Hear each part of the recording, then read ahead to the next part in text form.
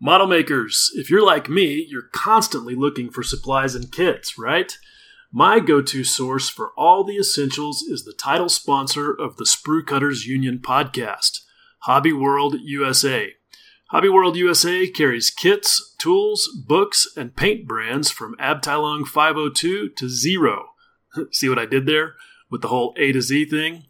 Hobby World is also one of only 2 suppliers in the United States to carry my personal favorite paint, MRP. And if you're looking for something that's not in their inventory, there's a good chance the owner, Matt Bowl, can find it for you. Matt is one of us. He's a model maker and he participates in the community on a regular basis and is always willing to answer questions. I should also note that while he's a great source for those of us in the United States and Canada, he will also ship worldwide. So, get on over to hobbyworldusa.com. That's hobbyworld-usa.com and check them out for all your model making needs. The following is a special episode of the Sprue Cutters Union in which we interview David Parker and Mark Neville of AFE Modeler magazine to help them celebrate 20 years of this great publication.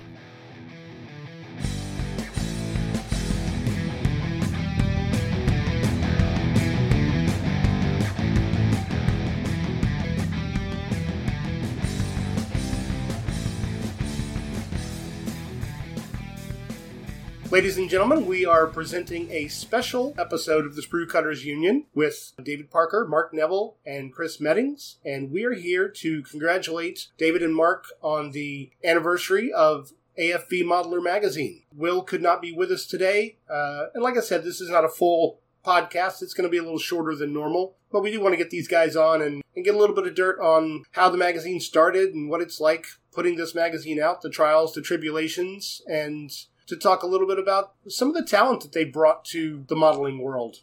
David, Mark, welcome. David, I know we've asked you about this previously on episode 4 of the Sprue Cutters Union, so could you just give us a brief introduction to how AFE Modeler started? Okay, so it's our 20th anniversary year, so it's 20 years since this all kicked off, and kind of it grew out of my frustration with what I felt was the poor quality of the UK magazines that I was reading at the time. And my business partner saw me ordering these bizarre Japanese magazines that I couldn't read that were costing me a lot of money as well. He said, "Why are you ordering those? You can't read them." And I said, "Well, because I think they're better magazines. Even just looking at the pictures is a better experience." I said, "Well, why don't we do a magazine?" We were working in an ad agency, our own ad agency, so we knew a bit about design and print and all those sorts of things, but we had no idea about magazines whatsoever.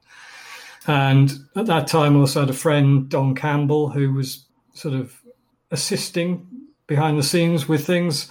He was very enthusiastic. He was kind of keeping me pointing in the right direction and continues to this day. So we still work together on little things that probably nobody else knows about. And even though he's moved to Australia and been there for quite some time, he's always had our backs and sort of steered things in the right direction for us as well. And so, I just wanted to give him that credit as well, because he tends not to sort of he doesn't sort of shout about that.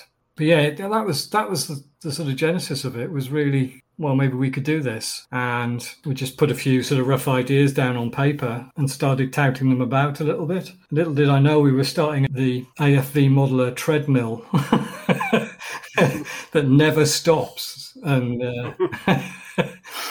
And just continually runs and runs and runs. A lot of people won't know that treadmill basically has attached to it a sausage machine, that you've constantly got articles coming in, being ready. Maybe you've commissioned them or someone's come to you about an idea and it's not ready yet. It must have been difficult to go from a standing start to fill maybe the first 2 issues of the magazine. What sort of buy-in did you have from modelers that you wanted to get on board? Yeah, it was. I was approaching...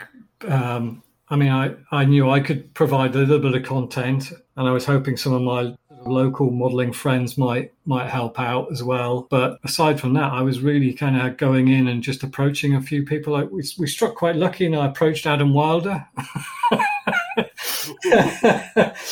and managed to get him on board, I think, in issue 2, and also Alex Clark, who was in issue 1. So we were just lucky. I think that you'd probably need to speak to them about why they thought it was a good idea. Well, I would guess that they bought into the same idea that you did, that they had the same concerns, should we say, about the state of the magazine market. So there was a good response. I think so, and also, I mean, I think Adam said to me at the time nobody had ever asked him before either. So, I mean, back then, I think he wasn't really the personality in the hobby that he is today. You know, he hadn't really done a great deal that people knew about. So it was quite kind of early on. But then, you know, I think that you've got to remember back in 2001, you know, the whole internet was a lot early, you know, it was early days for everything. And we were just starting to find out about what other people were doing, you know, outside your own locality, really. So, yeah, it was a time of sort of exploration, I think, as well. Well, it certainly ties into sort of my comment about how you tend to find talent and bring them to the public eye.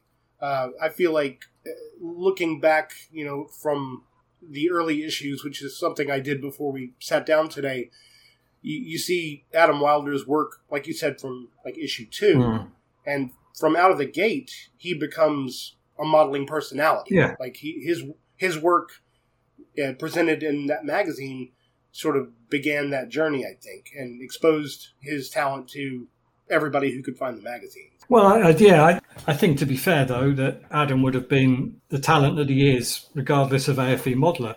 You know, that was a happy coincidence that we were there at that point and formed a good working relationship with him. You know, he was always going to be the prodigious talent that he is. I think, you know, we offered a showcase, I suppose, for that, for people to see that developing. But no, I think the biggest secret to our success in that respect was the fact that we came at it from the serious end. We wanted the best. I was fed up with buying magazines where I looked at things that were in there and I thought, well, I was making better models than that when I was a kid. We wanted something that was aspirational. It was showcasing the real talents that everybody had. That was the real difference, I think. And as soon as people picked up on that, that's also a great, you know, attraction for you as a contributor, that you know, if you're being good enough to be featured in the magazine, then it says something about your work as well. And to be side by side with the likes of Adam Wilder's, you know, it's good kudos. So. Yeah, it's all about the company you keep. Yeah. For me, getting into it was a huge, like, a tick off the bucket list, so to speak. It was kind of comparable to when you go to an IPMS show and put your models in the competition and you do well, you think, yeah, that's great. But then you go to a bigger show like an SMC or a Euromilitaire and you put your models there and you're nobody again. And then later on, you get something and you're like, wow, a bronze here is better than a gold there. And it was kind of the same, although I'm always grateful to for Ken for getting me into military modelling, my first article. Getting into AFE Modeler was like going up to the big league. It felt like it. Good. It's probably not, but it felt like it. Well, that's good. That's the effect we wanted anyway. So, from the standpoint of seeing it on the newsstand and picking it up and looking at the quality, I think it is across the boards regarded as probably the highest caliber modeling that you're going to see in print. And we've spoken about the cover before, the choice of just having a single image, and I mentioned in the earlier interview what a strong impact that has when you're looking at newsstands. And it's not just modeling magazines. Every magazine is just a collage of the content. Design diarrhea. Yeah, visual vomit, I think. Visual vomit, yes. And it's just so clean, and it's just got a great impact, and I think it makes people pick up the magazine and flip through it. And I don't see, if you're interested in this hobby, how you could pick up the magazine, flip through it, and not take it home. Yeah, that's good. That's good to hear. That's good to hear. I mean, that was definitely the intention. You know, and Mark will attest that we spend a lot of time kind of agonizing sometimes about what goes on the cover. It's all about what pun you can make, though, isn't it? Oh, the puns first, the model second. Hey, if it works for the sun. So, yeah, you don't have to have the best model to get on the cover. It's just got to be the puns. The puns got to be there. Yeah. As we said before, though, it's got to be the right photo, hasn't it, as well? And you could take 20 different photos of a finished model, and none of them will quite work for a cover. It's got to be the right angle and the right picture. Yeah, no, it sometimes it just works brilliantly, so well that you almost have to sort of check that you haven't missed something because it's just slotted in and it all looks great. And the headline's fantastic, and it's all just almost too good to be true. And then other times, it's rubbish. Hours and hours of cursing and agonizing, and 50 different pictures, all from slightly different angles, none of which seem to work. And we always have that discussion, don't we, Mark? About we do, yeah. And like you say, I think with your own models, it's worse because most of the time with contributors, you've got a set amount of photos to work from, and there you go. There's always that money shot, isn't there? The one that stands out. But yes, yeah, it's back and forth, more shots with your own. Something that's been the same in the magazine since the beginning is it's got a very, very strong design. Could you tell us sort of how you arrived at that and what you kind of, if it's not too poncy a word, the philosophy is behind that? Well, you've got to remember that I came from like a commercial advertising design background, so I was designing corporate identities and brochures, and this is back in the days when people used to spend money on brochures instead of websites, and I just brought that sort of look and feel with me. Really, I didn't see why we couldn't do that with models, and because it's a visual hobby, I just thought they deserve to be sort of treated in the same way. Let's really sort of showcase them visually. And sort of instead of just laying everything out on a sort of 4-column grid or 3-column grid, as everybody else was doing, or trying to squeeze everything into the smallest possible space, we tried to do the exact opposite and just give stuff room to breathe. And if it was if we had a lot of material, we'd split it and run it over. We still do. We'll run things over several issues so that we can do them justice, instead of trying to squeeze everything into 3 pages, which does nobody any good, I don't think. And it also means if we do that with someone's article, they get paid for each part instead of just getting a single payment for the one article. So it makes them happy as well. So that's it's win-win, really. You've got content for 2 issues, so win-win-win. Yeah. It does help with the mix of content as well, doesn't it? Which is something we're always keen to get right. You've got a little bit of this, bit of that. That's going to, keep the modern armour guys happy, and it kind of balances it out. So you've got that same amount of articles each issue, and you can't please everybody all of the time, but that's always something we're conscious about, isn't it? Getting the mix, trying to get a mix in there. Yeah, no, we're always trying to get that sort of balance of interests and try, people would come up to us and say, in the early days, why can we have more articles on this, or can we have more articles on early British World War II lorries and things? And I say, well, no. Nobody's writing any. So we're trying to sell this magazine, right? And I would say to them that, in a way, I never felt it was that critical, because I think if it's a good model, then I'm interested, whether it's something that I want to model myself or not. If you showed me a fantastically detailed doll's house, I'd be quite interested. Just if it was all in scale and all the rest of it, I'd be interested. I'm interested in a fantastic model railway. I'm interested in a great model boat or a ship or a galleon or whatever. If it's a great model, it's a great model. And I think there's something to learn and something to enjoy in that. It doesn't have to be, I'm only interested in German tanks. Why aren't you printing more German tanks? But maybe I don't know how successful we are in preaching that. I think the mix is always pretty good in the magazine. Yeah, good. Yeah. Good. And I'm like you. I don't have to be necessarily interested in the subject matter to be interested in the article and how it was built, techniques, and reading the article. Yeah, exactly. I'm the same, but it doesn't matter whether I'm interested or not in the subject. It's the early magazines, that and Air Modeler, that I read cover to cover. Usually I'll dip in, and maybe even on the newsstand I'll pick it up if it's got one article I like from another magazine. But I subscribe to yours because, it's great modelling from cover to cover. Good. Well, we try, but we do try. It's very trying. Yeah. Talking of covers, do you have a favourite cover from the last 20 years? Oh, that's a good question. What do you think, Mark? He said, deflecting the question for a moment.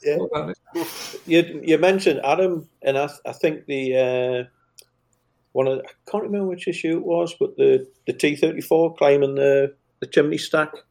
Yeah. That just kind of, at the time, that really stuck with me, and that really did it for me. So that's quite a memorable one.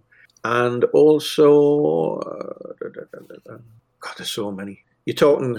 We worked it out. There was around about 600 articles, wasn't there, over the years in AFV? Yeah.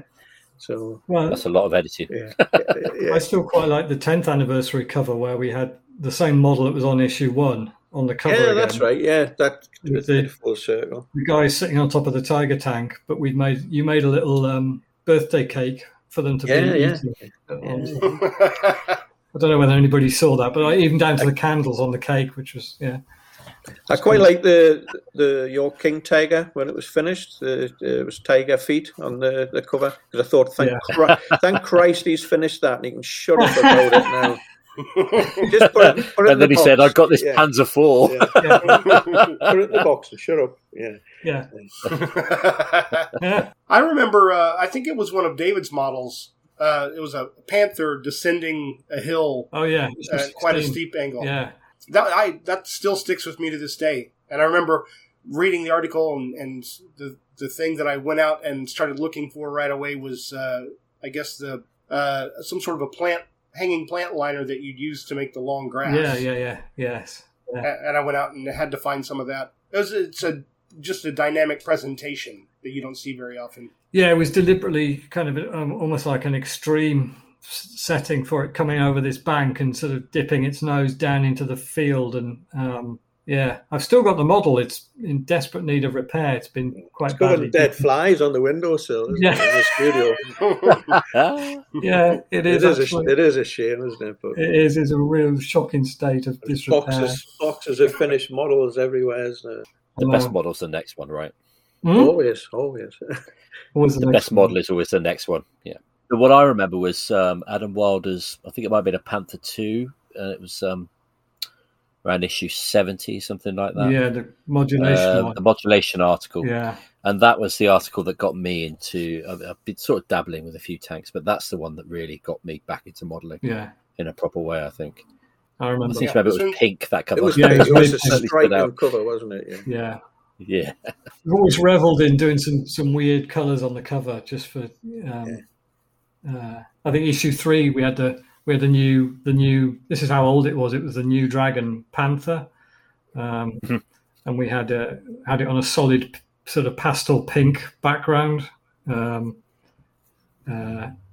there was we had a few complaints about it, actually. Really? Yeah, I was quite proud of that. These early modelers going up to the counter with these big magazines. Hey, things have changed these days, though. Yeah. Thank goodness. Yeah, absolutely. But certainly, it always stands out. The bright colours is something that always leaps out on the newsstand. Yeah. Well, we try and do something that complements the model. It's not just ridiculous colours for the sake of it.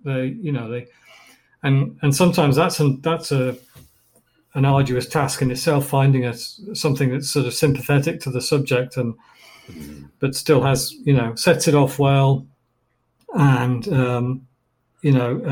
but also, and then we maybe pick a secondary colour either out of the model or some other element within the picture to sort of use for our sort of subhead colour, I suppose, don't we? Sort of like for the issue. We get into these little creative spins, and then Keith will put with his business head on and say, "But will this sell more magazines?" And we're pondering about colours and being all, being designery about everything. But he's probably right. It probably sometimes doesn't sell any more magazines, but. I'm from the same background as David, and you just get it's so ingrained in you after all the years of design and corporate design, and like kind of we both had grown-up jobs, didn't we? Really, it was we did, and it was that doesn't leave you though. That stays, and you ponder over things, and so like you guys with the said, clients hopefully, now.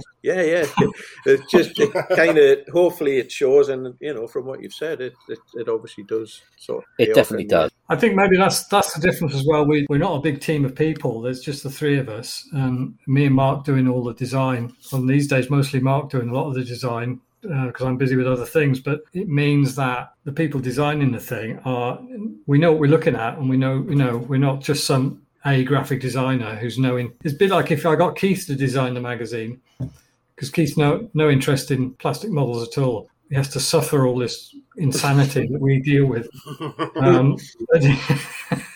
So if we got him to design it, you'd end up with a very different kind of thing because he wouldn't have that sort of feel for the subject and things. So I think that helps as well.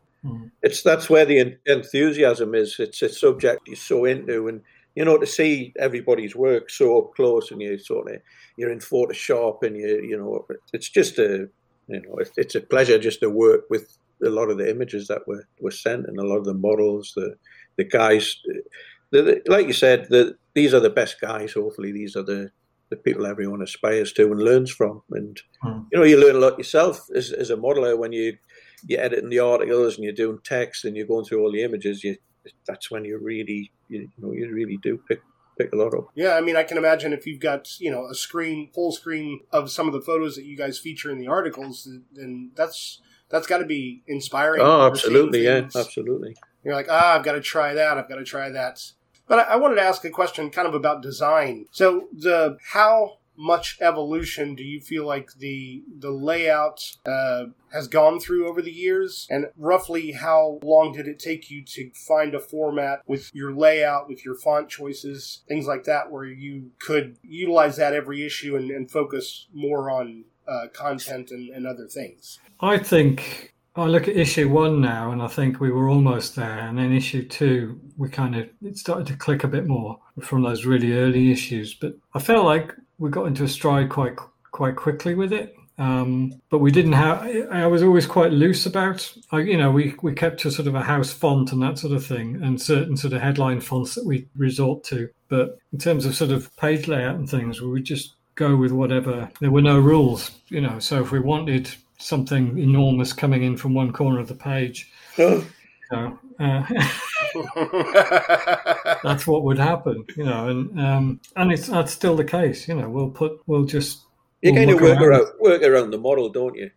Where's the best shot, and then the layout. Like you say, house style, but every article's different. There's no, back to what you said about columns.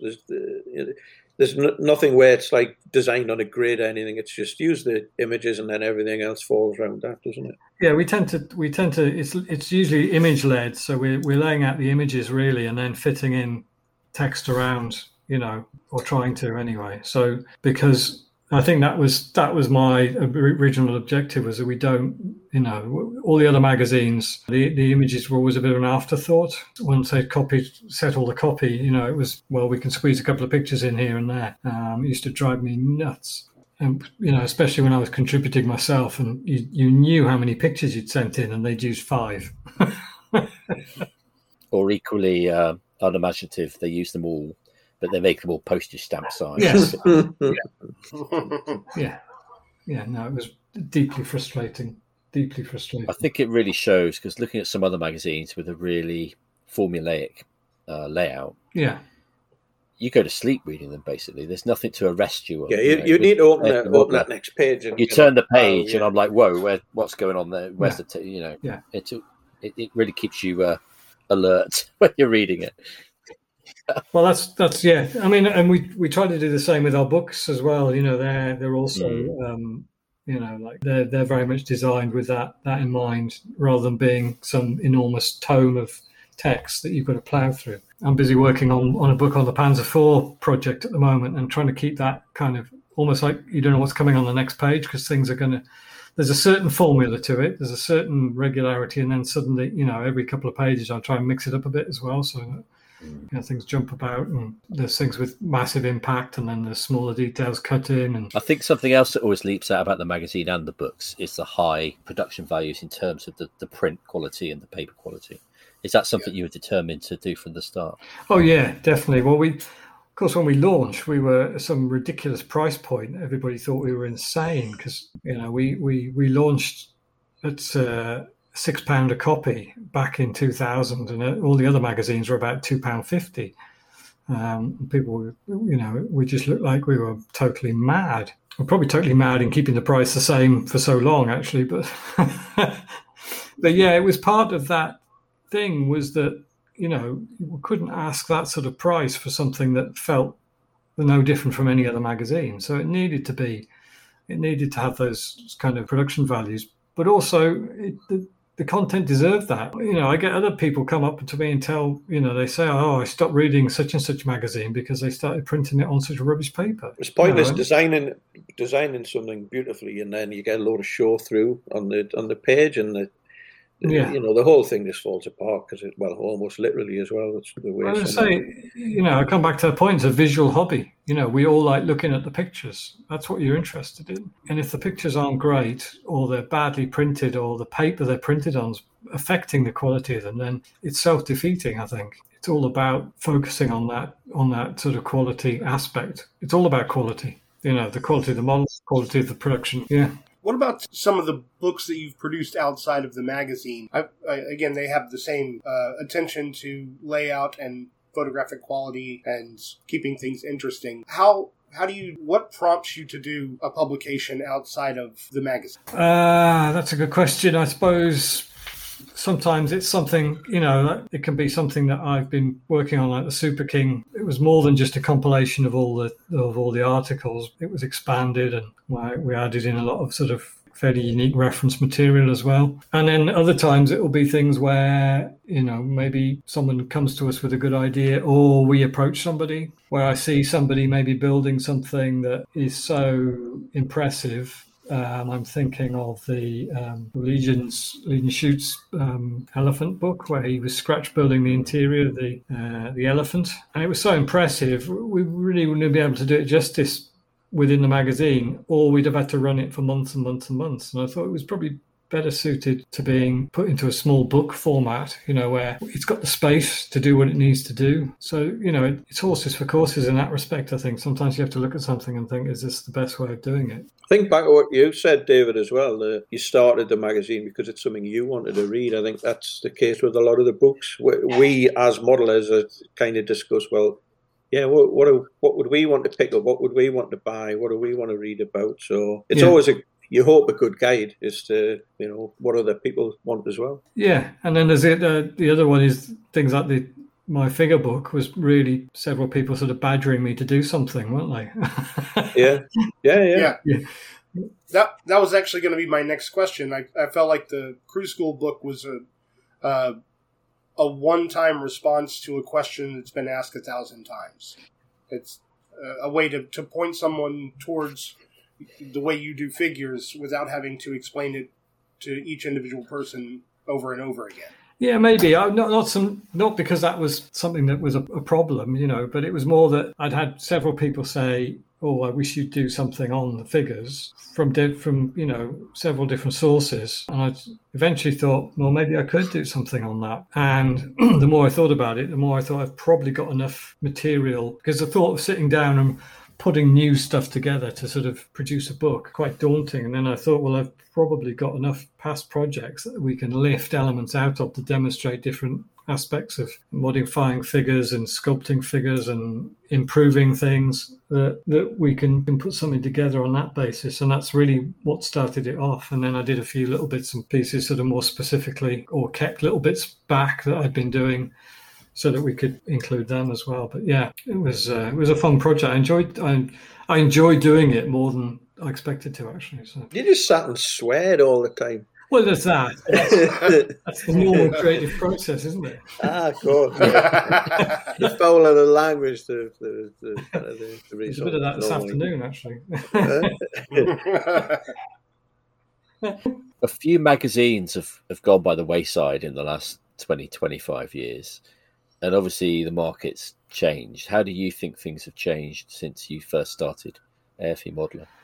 Oh, without doubt, they've changed a lot. I think it's become a lot more competitive. The market's become a lot more crowded than it was when we started. And we were the first single sort of subject title on the market. You know, we were the first guys to come along and going, right, we're just doing a magazine about tanks and nothing else. Everybody else was a bit of tanks, a bit of figures, a bit of uniform, a bit of military goat, you know, all these types of things.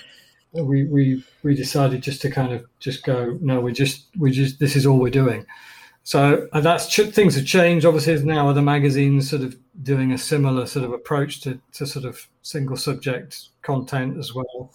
I think it's probably fair to say that, you know, probably people are buying less magazines than they did, and obviously people can buy digital magazines now, which was something that you couldn't do 20 years ago. So, and we've seen a shift towards the more of the digital subscription for people as well, which is good and bad. It's a bit like streaming music, I suppose, in a way, in that, you know, we don't see as much out of the digital sales as we would out of the equivalent print sales, because of the way Apple have set things up and various other things along the way. So, but I think, you know, probably a shrinking market as well. You know, we were all gentlemen of a certain age, and I think that sums up our readership as well. And we don't, I think, see as many youngsters coming into the hobby as any of us would like. So it's a small pool that's getting smaller gradually. So there's so many ways for people to get their information fix as well, isn't there? You've got like you know, social media with that constant update, daily, hourly almost update, whereas in the past you had to buy the magazines to find out what was coming, didn't you? What are the new releases, and all the information was from there. Well, that's part of the reason we've dropped we used to have a review section in the magazine, and we stopped that. I think it was last year, was it, or the year before? I can't remember now. We stopped doing that because I felt we weren't really able to keep up with the internet. You know, some new kit comes out, it's all over Facebook in 10 minutes, and you know, people are sharing pictures of all the sprues, and everybody's making comparisons and drawing up diagrams of what's wrong with this, that, and the other, and red lines, and you know, and then we trundle along, you know, 4 weeks later with our little print review of if we could get hold of a sample, you know, that was the other thing. Yeah, that whole thing of supporting you know, getting the coverage in the magazines was starting to diminish as well, to the point where, you know, we felt it was an uphill struggle. So it just seemed to make sense to us to sort of stop it and use that space for something a bit more interesting. People can get all their review information online if that's what they want, you know. I don't think often we had anything revolutionary to add to the discussion, except that we try and be very honest with what we said, to the point where we had a couple of people stop sending us reviews because we didn't say something nice about them. I certainly rolled a few turds in glitter in my time writing reviews. I can think of one manufacturer who pulled the plug because I'd been critical of some Zimmerit that they'd done on a kit, but it just didn't look like what it should. So, you know, what are you supposed to do? You either say it's a good attempt, but it doesn't look right, or you just pretend it does. And you lose credibility, don't you? Well, you do, and I think that's the other thing. When we're talking to the serious end of the hobby, you know, I'm not talking to a bunch of idiots here. They're going to look at that and go, "Well, what are you talking about? That doesn't look like this pattern Zimmerit at all. It's a nonsense." There are definitely reviews that I read that were critical that I appreciated getting that information. Yeah. You know? And I think, if anything, it increases your credibility as a serious modeler to put that honesty out there. Yeah, well, that was really what we wanted to do, you know, and that was the thing. That was my concern when, you know, we formed the association with Meng as sponsors of the title. But I didn't want to be in a position where we would just have to be saying wonderful things about Meng kits. That really didn't sit with me at all, and we haven't done. I don't think. I think we tried to apply the same realism to their kits as we do to everybody else's. So this is a fault. We point it out, and maybe we try and show how to fix it. Or I think at the serious end of the hobby, modelers aren't necessarily going to not buy the kit because it's got a flaw anyway.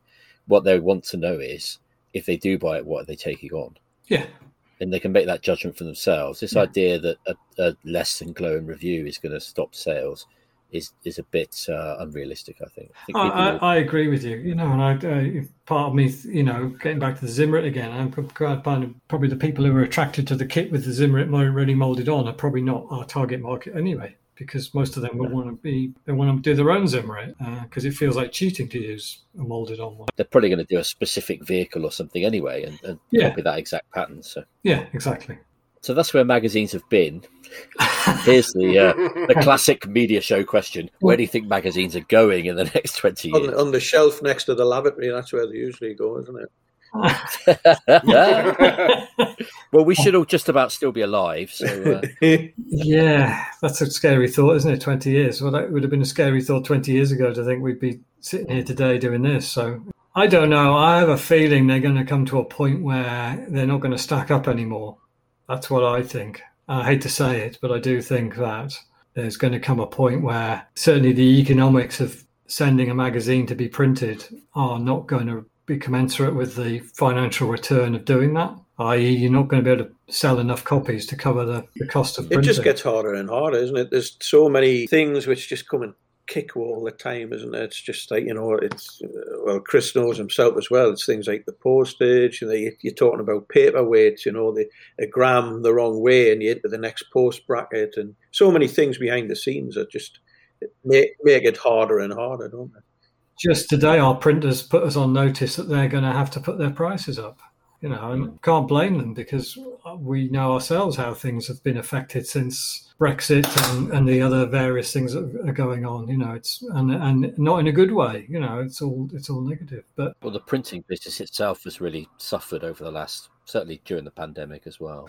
Yeah, obviously having all the news outlets shut for half of the year. And all the magazines that rely on the newsstand sales as well. They do, yeah. And that's a whole different story in itself. But yeah, no, that obviously was fairly catastrophic. We've seen a couple of titles, or one title at least, disappear since then. And I'm not surprised, because it's a fairly marginal operation at the best of times. Fingers crossed we can keep it going. But I see a lot of people going, I don't buy magazines anymore because blah, blah, blah. It's all on the internet and things. And I think, well, I get that because I look a lot, there is a lot of stuff on there. But I think you might want to just be careful what you wish for, because once they're all gone, they're all gone, And when you've got an interest, whether it's mountain bikes or horses or cars or whatever, who doesn't like just to have a periodical to sort of leaf through? And well, I think your magazines offer something that you can't get on the internet, but rather than me tell you what it is, what do you think the magazines offer that people can't just get from looking at Facebook or modelling groups or what have you? Do you not think it kind of cuts out all the chaff, doesn't it? And this is like almost a compilation of things that hopefully you do want to read about, rather than having to graze everything. And it's like almost like this compilation. It's tactile. You can actually sit, you can hold it, take it in the garden. Or, I don't know. That's what I like with a magazine. It's a bit like going back to vinyl albums. My son's like really into these vinyl, and because it's tactile, the sleeves, it's the whole touchy-feely thing, and you don't get that with digital, do you? And you don't, it's like an ownership thing almost. It's that's yours, I've purchased this. It's mine. It goes on the bookcase. I think the other thing is that maybe I use that our new issue 120 with my Panzer I on the front cover. I tried to put a sort of extended sort of look at how that went together and the stages of it. And I put a couple of pictures up of it yesterday on Facebook, and they were, it generated a few questions from people. But by the very nature of it, I'm restricted to sort of answering them with it, in a few words about how I've done something or what this is or what that is. Whereas the magazine brings all that together, so it's all there as a story almost of, this is how this is done. Here's the bit I messed up, and whereas you can't do that so easily on social media. You may find the finished pictures or something, but then if you want to see how the guys got there, then you have to do a bit of trawling around to find the rest of it. So I think that there's that kind of grouping of everything into it, and then being able to present it in a way that complements it and highlights certain aspects, brings out the details in certain bits in a way that just slapping a picture on a screen maybe doesn't in the same way. It's curated, concentrated content, really. Yeah. Because, I mean, on the internet as well, you might not see all those models. So you're bringing us models we might have missed that we really should be looking at. Hopefully, and at the same time, let's face it, the image quality is going to be better than most people's screens as well. Well, hopefully. I mean, you can't, obviously you can zoom in on screens in a way that, I mean, we've all done that, sat with a magazine and tried to pinch the picture wider and things. And then realised... Back to your specialist Japanese publications there, eh? Yeah. Dirty boy. On your bed. Yeah. Actually, I was going to come back to that, circle back to that. It's interesting that you've made a magazine that it seems to be all the things you loved about those magazines, where the image is primary, the text is secondary, then because you couldn't read it, but now because you want it to be about the visual aspect of the hobby. And it's interesting in a way that you kind of made those magazines. And I've seen those magazines evolve as well over the last 20 years from a very dry Japanese style, a different kind of style as well. And it's interesting how there's almost a dialogue between the best of the Western magazines and the Japanese magazines. Yeah, is maybe. That something you've noticed? Yeah. You've got a point there. Yeah, I wish they'd get those ridiculous girls out of their magazine. Though that's the only. I think that magazines, in addition to having sort of the tactile quality and the curated presentation, they don't feel as disposable as digital content. Yeah, like it's something that you choose to pay money for. It's an ownership, isn't it? Yeah, it's yours. It goes on the bookshelf with everything else. And I find that you return to it more often. I return more often to a modeling magazine than I do trying to find a certain picture on Facebook or. Yeah. It's also easier to do that. Yeah, that's true. Yeah, as long as you can remember where you put the magazine. Yeah. Look at those shelves. He knows where he puts his magazines. I do, yeah. Yeah, I've got it. Yeah. And then I put a Post-it note for the articles that I like, and I write what the article is and who did it. And that way I don't even have to really pull out the magazines until I find the right one. Wow. You've got a spreadsheet, haven't you? That's organisation for you. No, I do not have a spreadsheet. Actually, that reminds me, a lot of people used to subscribe to the digital magazine when military modelling was still going. They had a digital version that was through one of those magazine apps. And when the magazine disappeared or when they ended their subscription, they lost their magazines. And that's something you don't lose with paper. Once you've bought it, you've bought it. No, that's true. It's there for good, yeah, until the dog eats it. And then, definitely. I mean, sometimes as well, I'll not be interested in a subject when the magazine comes out, but then a year later, my interest will changed, and I'll think, there was an article there. I'll go back and we've all done that, haven't we? Dug out some article because suddenly the most important thing in the world is to build that Vickers Light tank that you had no interest in 6 months ago. Yeah, definitely. You stumbled across that photo that it has to be. Yeah, I'm exactly the same. It's I get triggered by a photo, and that's what I need to build immediately. Yeah, definitely. And then I'll go back and shopping as well. When you go online, must buy that kit. Yes. But it's nice to go back and look at somebody else's build of the kit before you start it and think, okay, well, I know what I'm getting myself into. I know where the problems are. It's all laid out there for you. Yeah. There's a value to a magazine as a reference for that sort of stuff as well. Yeah, no, absolutely. There's still a surprising amount of people who don't have internet access or choose not to have internet access, and they buy back issues. There was a guy the other week there, who came on and he bought every back issue of Air that we had because he just discovered it, and he said, I don't do the digital thing. I'm of an age, and I just like I like it tactile. It's mine. It's my magazine. I have them all on the shelf, and he bought everything he could get his hands on, which was great. I mean, pity we couldn't do that every week, and once in a blue moon. But yeah, there is, and I know Keith says that from a business point of view, the number of people who want to just pay by card over the phone, or can I send a check, or there is still a pool of people who are analog, I suppose you would say. Yeah, they won't be listening. Yeah. You can say what you want about it. Yeah. It's all right. We get this transcribed, then we do it on woodcut, and then we nail it to the church door like Luther. I've been talking a lot lately with other people in the business about doing shows. How do you find doing shows as a magazine? Is that something that you still find of value, or is it something that's dying off a bit? Oh, it's a yeah. Obviously, we would do. We when we started, we did a lot of shows. Some of those shows have now gone by the way themselves. But more recently, we sort of whittled it down to sort of just doing Scale Model Challenge, obviously, because it's the show. We wanted to go there. Yeah, it offsets the cost, right? But no, sometimes we wouldn't have a stand there, would we? We would just go. We would just pretend we were. It was important that we Keith went won't there. listen to this, will he?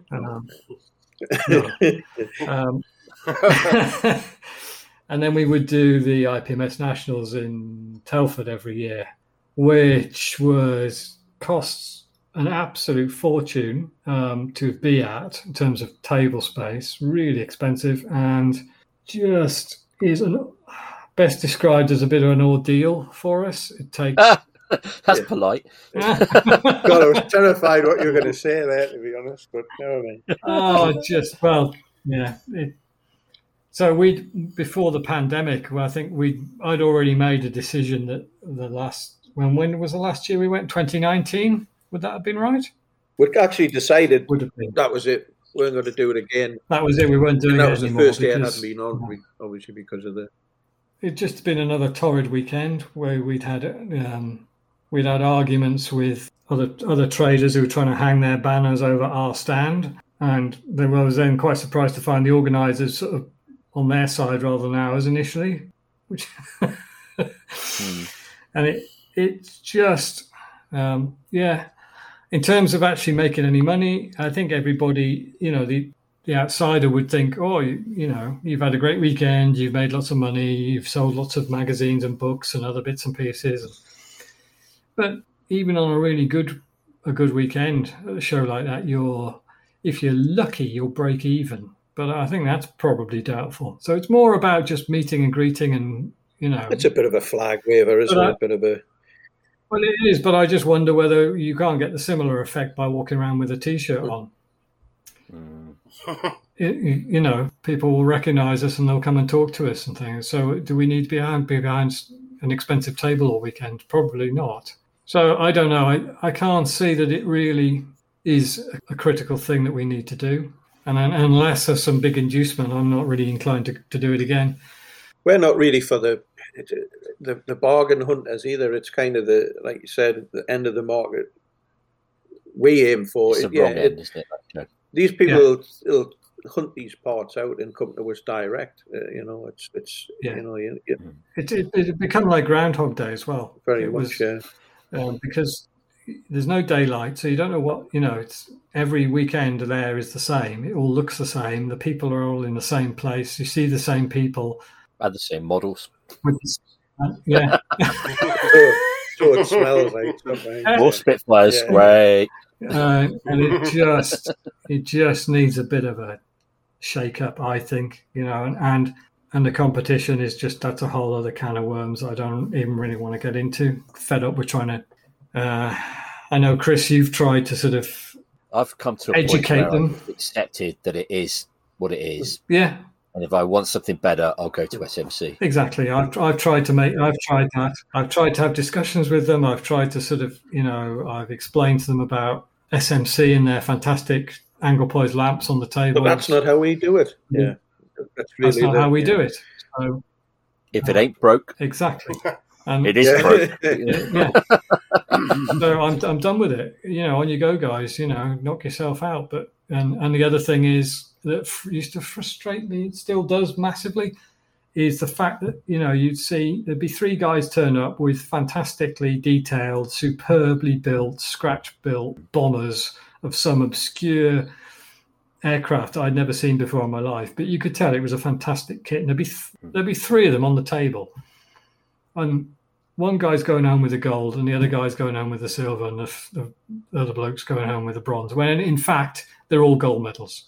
All day long, all three of them. Yeah. But the guy who's come from Italy and he's going home with a bronze is really, really pissed off. And I don't blame him. Because he made a potential best of show model, but you can only have one. And I don't blame him. He's got every right to feel pissed off. And is he coming back next year? No, probably not. If he is, he ain't going to go through all the trouble of bringing something like that over. No. Which must have been awful, when they bring these massive things. Instead of just going, these guys are all gold medal standard, we'll give them all a gold medal. It would just change the dynamic of the show, but it's just like banging your head off the wall with them. It's just never, and I speak as somebody who's won a gold medal there as well. So I'm not saying this out of sour grapes. I've been lucky enough to be that guy who's walked away with the gold medal on the table. Lucky, I'd say, yeah. Bribe the judges with an Airfix kit. So, free subscription. Yeah. Okay, 2 Airfix kits. 2 Airfix kits, yeah. 1960s Airfix kits, yeah. Yeah, it is what it is, and I know a lot of people love it and they have a great time, and I think I'm done. I think I'm over it. I've said this before, we would rather travel to a European show than go to that one. One of the things that you've added to the magazine recently has been the superb range of 3D accessories and other stuff. You've obviously been doing things like this for a while. There were the figure maquettes you did a little while ago. Is this range something that's going to become a big part of AFV Modeler going forward? Yeah, I'd like to think so, Chris, because, it's something that started off as a bit of a sort of spin-off from my King Tiger project originally, in that we started to sort of release bits of resin correction sets to fix some of the problems that I'd found with the kit. And it's grown out of that, really. And during lockdown, that side of the business did really, really well for us as well. So we felt it was something we should look at developing, and I thought it was probably a good time to sort of get into 3D design. So we took the plunge into that, and I haven't really looked back. I've thoroughly enjoyed myself with it, and I think it's offering us a lot of opportunities to sort of diversify a little bit away from just purely print stuff as well, which is no bad thing, given what we were talking about before in terms of, the way the market is moving. So I think you can't be a one-trick pony anymore, can you? You can't just do...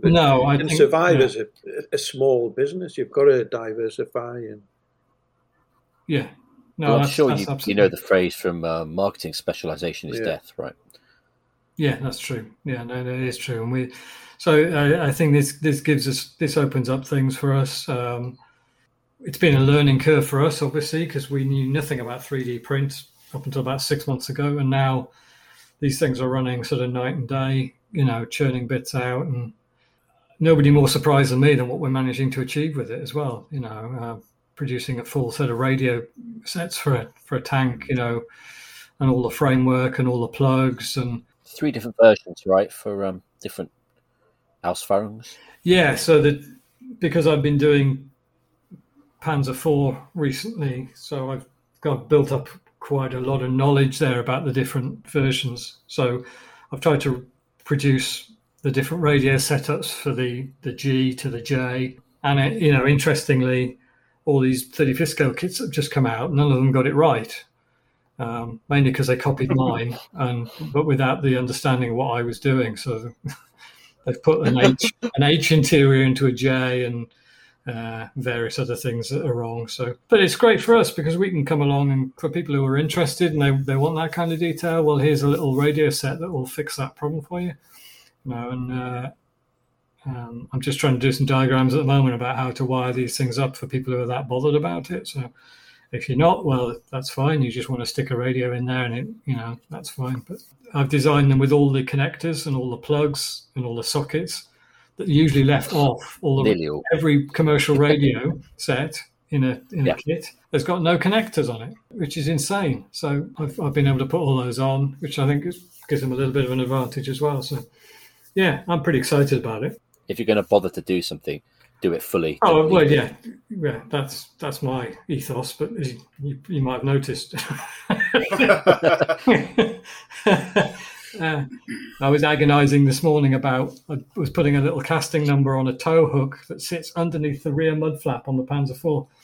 And I realized what I thought was a number 8 was in fact a letter B on this little casting number. So I had to shave one off and replace it. Good. That's how it's done. Yep. Yeah. Well, if you caught that mistake, somebody else would too. Yeah. That's right. At least that's the way the brain works. Anyway, I think you'll find that 8 was a B. Yeah. Accurate of Tunbridge Wells. Well, gentlemen, I think we're going to try to draw this to a conclusion. As much as we would love to sit here and talk all day, it's been incredibly interesting and absolutely entertaining. But as we wrap things up, just want to turn the things over to you and see if you have any final thoughts. Well, I think I probably should thank everybody who's supported our endeavours, who's read our magazine, who's contributed to it, who's badgered me about things, who's emailed me about things, who's complained about the spelling in the magazine, who's... Surely not. Guilty as charged, yes. Spelling is not our strong point. Not at all. Honestly, in a modelling magazine, it's overrated. Yeah. Well, I think so, but there we are. Just look at the pictures, I always say. But it's been fantastic, I have to say. If you told me when I was growing up that I'd be running my own modelling magazine and making models for a living, it certainly beats a grown-up job, doesn't it? It does. Yeah. No, I'm lucky to work with 2 other guys, and we have an absolute blast with what we're doing. It's an absolute pleasure. It's not really like a job. It's serious, but the time it's not taken seriously, is it? Yeah. No, we really enjoy ourselves. I hope that comes through, is reflected, in what we do and what we post sometimes, and even in the content of the magazine. We try not to be too up ourselves about it all, and not to take it too seriously, but also to be serious about it, and to be fanatical. I hope everybody sees that, But no, huge thank you to everybody who's got us through 20 years, because, if it was just me and Mark trying to write articles, we wouldn't get very far. Be a lot of 1/16th multi-part tank. There would be. There'd be a lot of that. Yeah. Not that there isn't already, but... So thank you both, and Keith and Don, for 20 years of AFV Modeller and more recently Air Modeller, and we look forward to the next issue. Great. Thank you very much. Tetra Modelworks are a leading producer of premium photo etch sets for all kinds of modelling genres. From armour to ships to aircraft and more, they make some of the best PE you can buy. And I know because I use it myself. I love it so much I even sell it in my own store. The design is outstanding, sharp and clean detail, well-designed folds and easily constructed assemblies. Easy to use, their high-quality brass is just the right thickness and strong so it won't break on you. Their sets provide the maximum of detail, but never with parts you don't need or can't use.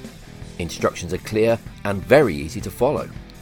Sold in hobby stores around the world, just look for Tetra Model for the very best in photo etch and accessories. You can find a full list of their distributors at tetramodel.com. That's Tetra, Tetra, model.com.